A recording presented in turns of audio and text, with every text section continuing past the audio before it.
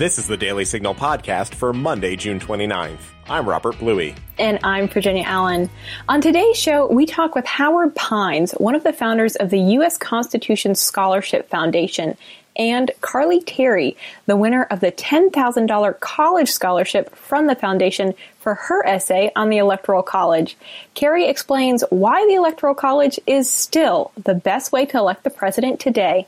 We also share your letters to the editor and a good news story about the continued prayer gatherings taking place around the country after the death of George Floyd.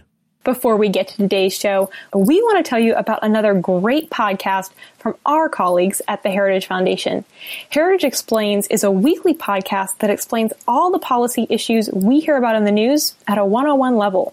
Hosts Michelle and Tim mix in news clips and music to tell a story, but also bring in Heritage experts to help break down complex issues.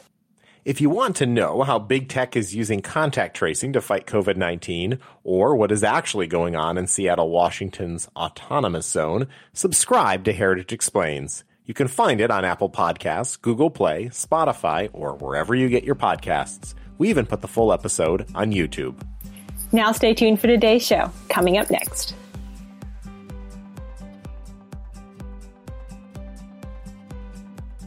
I am so pleased to be joined by Howard Pines, one of the founders of the U.S. Constitution Scholarship Foundation, and Carly Terry, the winner of the $10,000 college scholarship from the foundation for her essay on the Electoral College. Mr. Pines, Carly, thank you both so much for being on the show today. Glad to be here. I'm really excited to talk with you, Carly, about your essay and dive into why you wrote it and, more importantly, why the Electoral College is actually still the best way to elect the president today. But first, Mr. Pines, can you just explain a little bit about the U.S. Constitution Scholarship Foundation, what it is, what your mission is?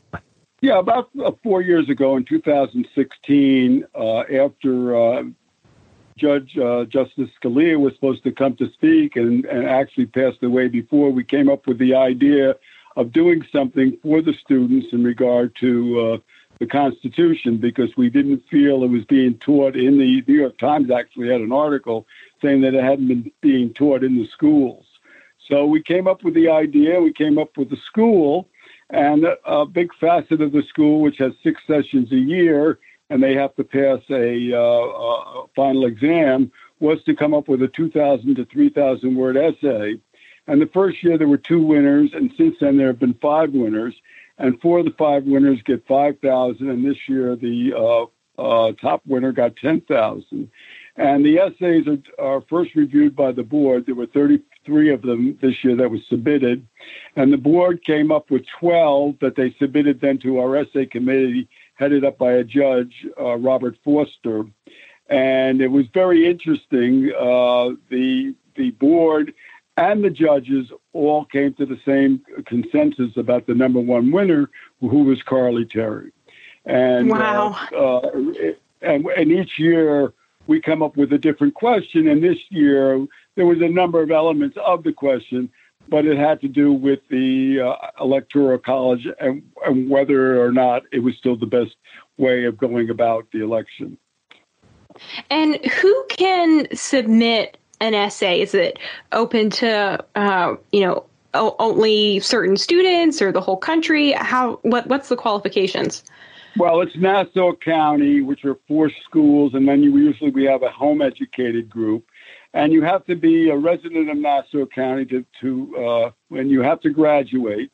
You have to have a B average. You have to pass a final exam, and you have to be a junior or senior.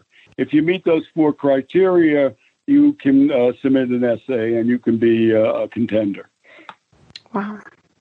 That's great. So, Carly, I want to turn to you now and ask you a little bit about, your decision to write the paper in the way that you did. And, as you learned about the scholarship fund and decided to write this paper, what fascinated you about discussing that topic of the Electoral College?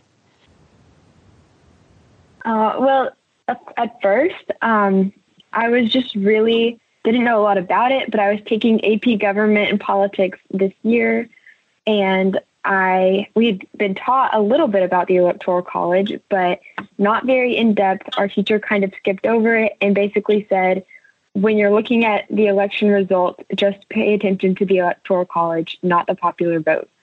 And so there was a lot I didn't know about it, a lot I didn't understand, and I was really confused. And so originally I had the opinion of, why do we even have it? It's so confusing. And so writing this essay was a huge learning experience because I had to do a lot of digging, and it taught me so much, and I really changed my opinion by the end. So it was really, once I learned more about it, I was very excited to be writing the essay and defending the Electoral College and, hopefully explaining it to people who were kind of like me and didn't really get it and just thought it's really confusing. Yeah. Oh, that's so interesting. So while you were doing your research, what were some of those things that you read that maybe surprised you or really led to your opinion changing? At first, it was just the original context of why the founding fathers chose to go with this and how they came up with it. How it wasn't just, it's not designed to be a perfect, let's fix every detail kind of thing, because nothing's perfect, but it was something that they really thought through, hundreds of years from now, how this affect the country. And it was the best decision that they could come up with at that time. And so that was just interesting. And then just seeing how it's something that really affects smaller rural areas and helps them to be represented. Can you explain that a little bit more? What do you mean by that? How does the Electoral College actually, help what we kind of refer to as flyover America, states like Kansas and so on and so forth, and small towns out there to have more representation in an election? Because then presidential candidates and leaders cannot just look at the big cities and target them, because if it was just based on popular vote, then they could just be elected based off of the most votes.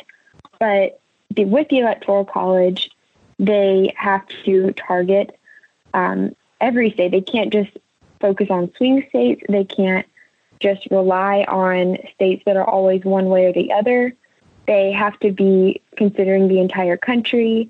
And if they just targeted the larger cities, then they just would not, with the Electoral College, if the state itself voted on a candidate, then they would lose.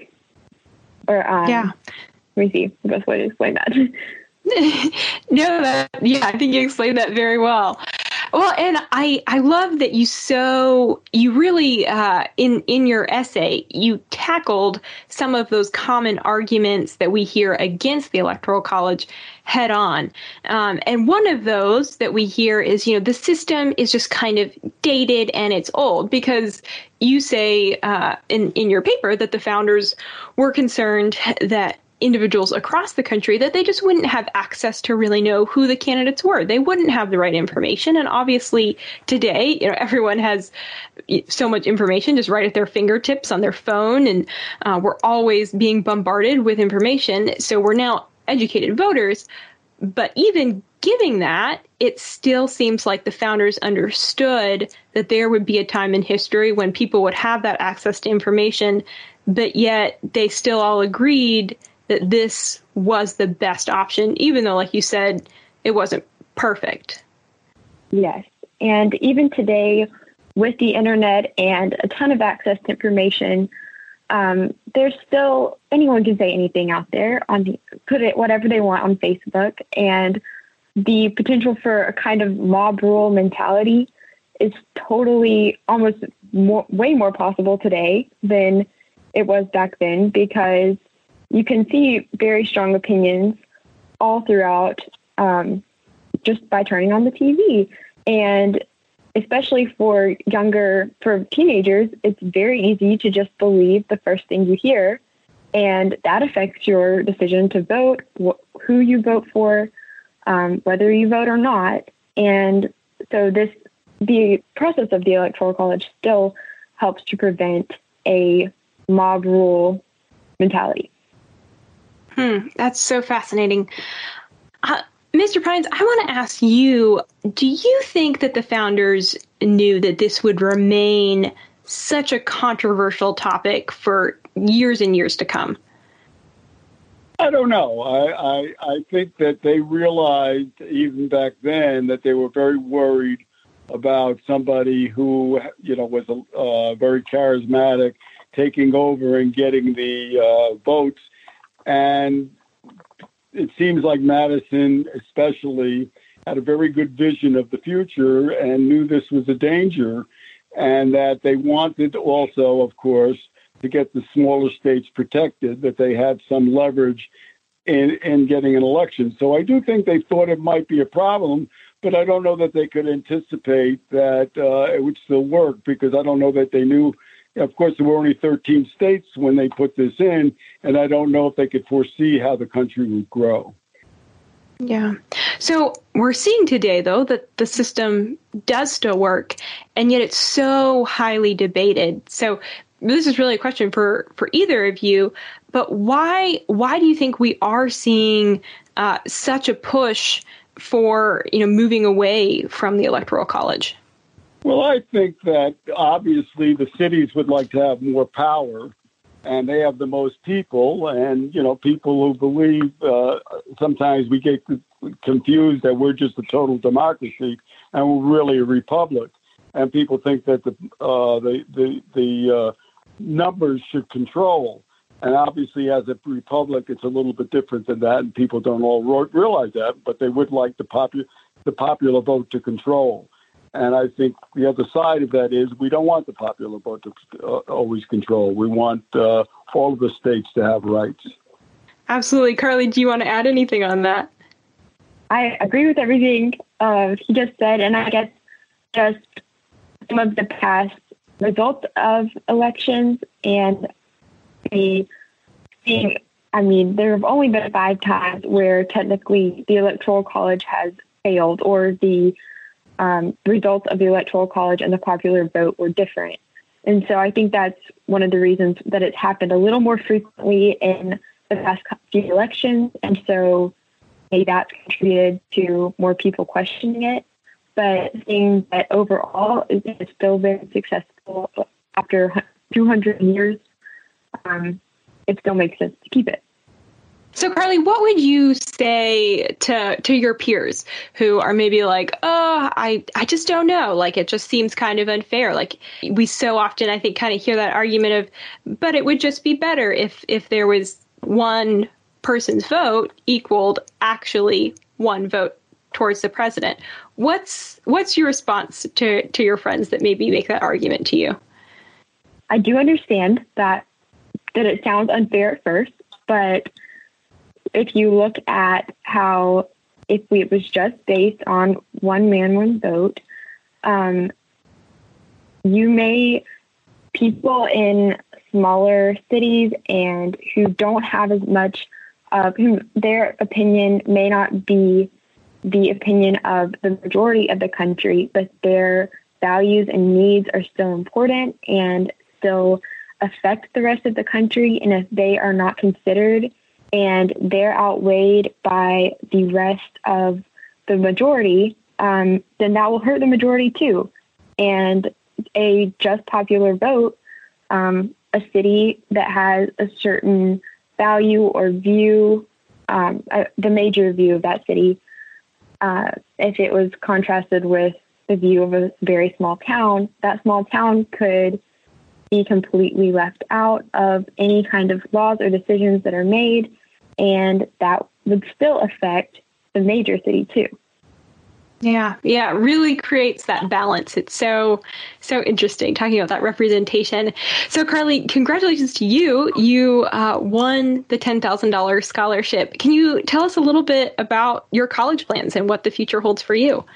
Thank you. I'm planning on going to the University of Florida and probably majoring in advertising. And I'm in UF Innovation Academy, so I'll be doing a minor in innovation and hoping to just use both of those, just learning advertising innovation to help create, help promote brands that align with my beliefs and that I can help make a difference through promoting things that will help others. That's great. Well, Carly, all the best to you. And Mr. Pines, thank you so much for the work that you do to further liberty at the U.S. Constitution Scholarship Foundation. Just really, really appreciate you all coming on the show today. Thank you. I'm Amy Swearer. And I'm Giancarlo Canaparo. And if you want to understand what's happening at the Supreme Court, be sure to check out SCOTUS 101, a Heritage Foundation podcast. We take a look at the cases, the personalities, and the gossip at the highest court in the land. It's SCOTUS 101. Thanks for sending us your letters to the editor. Each Monday, we feature our favorites on this show. Virginia, who's up first? In response to last week's podcast interview with Will Ford and Matt Lockett, Elizabeth Bowden writes, "Dear Daily Signal, what an amazing story. As a former teacher of U.S. history, I was truly fascinated by Will and Matt's story. God is good, and God created all skid colors." And in response to Walter Williams' column, Insults to Black History, Guido writes, 50 years ago, not only were the majority of Black American families two-parent households, but they were probably the strongest and truly loving family structures in America. My early life was spent in a majority Black neighborhood, and I remember being very envious of the support my friends received from not only their parents, but their entire family. Thanks for a very thought-provoking writing, Dr. Williams. Your letter could be featured on next week's show, so send an email to letters@dailysignal.com. Virginia, you have a good news story to share with us today. Over to you. Thanks so much, Rob. Well, you all may remember that just a few weeks ago, we shared about the prayer and worship gatherings that were taking place in Minneapolis, and those have continued. On June 19th, also known as Juneteenth, the day we celebrate the emancipation of the final slaves being set free after the Civil War, there were peaceful gatherings of prayer all over the country. And in Minneapolis, Dr. Alveda King stood in the very spot where George Floyd was killed and sang this powerful song. Holy Spirit, thou art welcome in this place. Omnipotent Father of mercy and grace, thou art welcome in this place. And Minneapolis was far from the only peaceful gathering that day. Thousands gathered in Atlanta, Georgia for the One Race event with pastors from all over the city and metro area. In one particularly powerful moment, 2 Atlanta pastors, one black and one white, called Atlanta's new police chief, Rodney Bryant, to the stage and prayed for wisdom and protection over him. There is a lot of good happening in the world right now, even if we don't see it. Pastor Miles McPherson, author of The Third Option, who we spoke with on this show just a few weeks ago, recently wrote something on Twitter that I found really encouraging. He said, "Here's a better way to approach media consumption. Ask yourself if what you're watching or listening to helps or hinders your ability to love your neighbor. Does it make you feel more justified in your biases, or does it foster a sense of compassion in your heart?" Wow, I just love that question that he wrote. Certainly very relevant for all of us to be asking right now as we do seek reconciliation and unity as a nation. It's so true, Virginia, and I think whether it's COVID-19 or the unrest we're seeing on our streets right now, certainly what you see and hear on the news or on the radio or read in the newspaper has an impact on our own thinking. And so I encourage our listeners to take that to heart and continue to turn to the Daily Signal for hopefully what they hear are good news stories and the truth about what's really happening. Absolutely. Yeah, we certainly take pride in doing just that, Rob, at the Daily Signal, presenting the truth, but doing so in such a way that honors all people. And you're doing a great job, Virginia. We thank you for bringing us these stories. We're going to leave it there for today. You can find the Daily Signal podcast on the Ricochet Audio Network. All of our shows can be found at dailysignal.com/podcasts. You can also subscribe on Apple Podcasts, Google Play, or your favorite podcast app. And be sure to listen every weekday by adding the Daily Signal podcast as part of your Alexa flash briefing. If you like what you hear, please leave us a review and a 5-star rating. It means a lot to us and helps us spread the word to even more listeners. Be sure to follow us on Twitter at Daily Signal and Facebook.com/The Daily Signal News. Stay safe and have a great week. The Daily Signal podcast is brought to you by more than 500,000 members of the Heritage Foundation. It is executive produced by Rob Bluey and Virginia Allen. Sound design by Lauren Evans, Mark Guiney, and John Pop. For more information, visit dailysignal.com.